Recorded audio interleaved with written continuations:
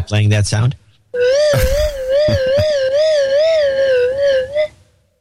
Go on. I can't play that sound because you are the one that has the slide whistle. I'm asking if I should play the sound. No, I think not flying saucers. Tens of thousands of dead herring have carpeted a stretch of coast in northern Norway. But here's the crazy thing. The fish appeared on New Year's Eve, leading to speculation, of course, the science is in, that predators might have driven a huge school ashore, or they could have been washed on the beach by a powerful storm. But here's what's crazy. They were getting ready to clean it up, which is the estimated 20 tons of dead fish. The fish disappeared.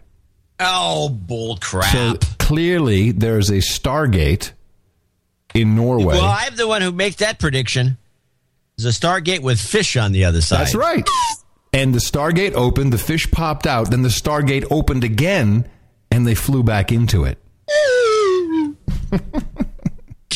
I'm telling you, no, you think I'm crazy about these Stargates, man, but they exist.